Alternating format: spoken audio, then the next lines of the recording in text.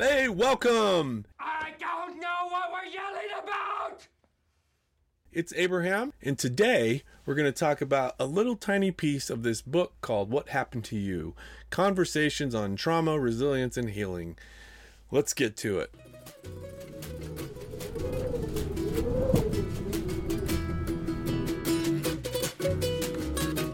Alright, so in this book on figure 11, you'll see an image here, and below this image is this.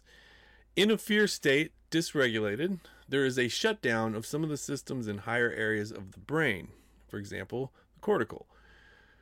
This makes retrieval of previous linear narrative memory inefficient. A common example of this is test anxiety. Oh, yeah.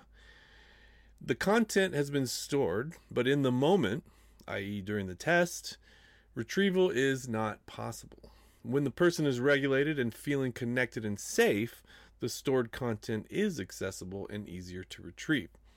Dr. Bruce D. Perry and Oprah Winfrey in this book, What Happened to You? All right, so in this image, what the author's trying to do is show the makeup of the brain. So at the bottom down here where it says brainstem, that's sort of kind of like your reptilian brain. It's this area of the brain has no sense of time. It does regulate the body's emotions and things like that. It's not very complex, pretty straightforward stuff, very fast.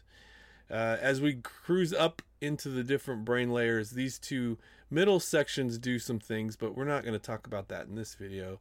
But up here in the cortex, this is where we do our most complex thinking. There is a sense of time up here. And what this guy is trying to say is that traumas are stored down in these lower regions. There's no sense of time, so when something triggers them, it causes a lot of issues, right? You might feel scared, your heart might start increasing, and then it's only after some signals reach the cortex when you're able to say, oh, that happened a long time ago, I don't have to be scared about that. Or that's not a real thing, I don't have to be scared of that. Or it is a real thing and I better get to running, right? All right. So what this is referring to, what I wanted to talk about here is this very statement. The idea of being dysregulated is something that happens down in these lower regions, and we use these upper regions to begin to regulate it. So when we're dealing with others, if we notice that they're in a dysregulated state, and that looks like maybe they're super angry, or maybe they're really depressed, or maybe some other negative emotion that we don't enjoy, right? So they're in a dysregulated state. What we should do first when interacting with them is help them become regulated. And we can talk a little bit about what that looks like, right? But once they're feeling regulated, then we need to relate to them on some way. So I've been talking a lot about making connections with people. So it's very similar to that. It's listening to them, empathizing with them, understanding what they're going through, and just relating with them. And once you've built sort of a trust or a connection, then you can begin to reason with them about whatever's going on with them. So this really builds off the thing I talked about yesterday with the fifth habit. Seek first to understand, then to be understood. And so that's what this is saying, but just in a different way. And this stuff is neuroscience. This guy's actually using real science to describe how the brain does what it does. And so this is very, very good stuff. This changed a lot for me. So if you pick up the book, you'll read a story. It happens pretty quick on. This guy is a Korean vet. He hits the ground because he hears a backfiring of a motorcycle. And it's been 30 years since the war, and he's confused, he's scared. He doesn't understand why it's happening, right? He thinks there's something wrong with him. So he goes to see this guy, Dr. Perry, and he says, "Hey, Doc, what's the story? Why am I doing this?" And the doctor tells him about this concept of how the brain is made up, and he describes the fact that back in the war 30 years ago, he built up some structures in his brainstem that when he hears those loud sounds like that, it gets his heart running and it gets everything ready because he needs to fight or flight, right? That's what's happening in that little area of the brain. Well, it's 30 years later, but because this doesn't know time, it's still firing off like that. And it isn't until, 30 seconds to a minute later when he's able to process what just happened and realize, oh, it was just a muffler, backfiring. So that's how he sets up this whole idea.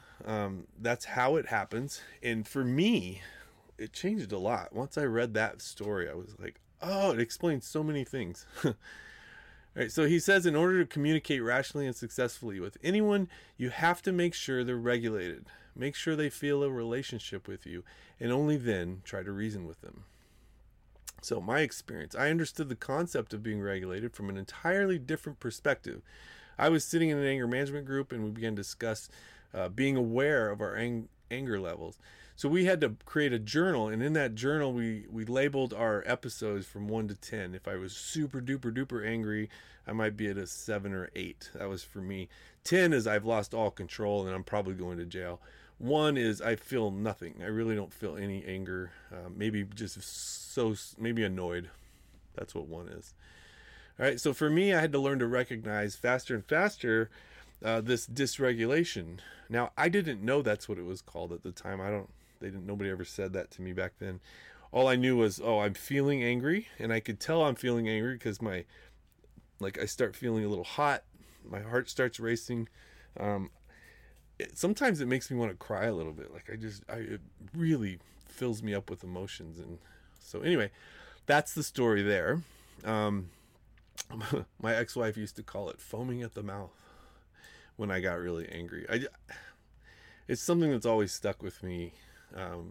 That imagery really set up kind of a bad relationship between us, but then also it helped me realize I needed to fix this anger issue.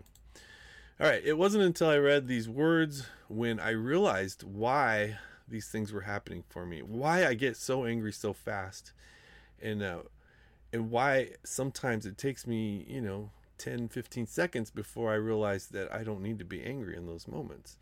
And this just explains all of it. I love it. It's great. I don't really have to say that much more, honestly, but let's finish this out.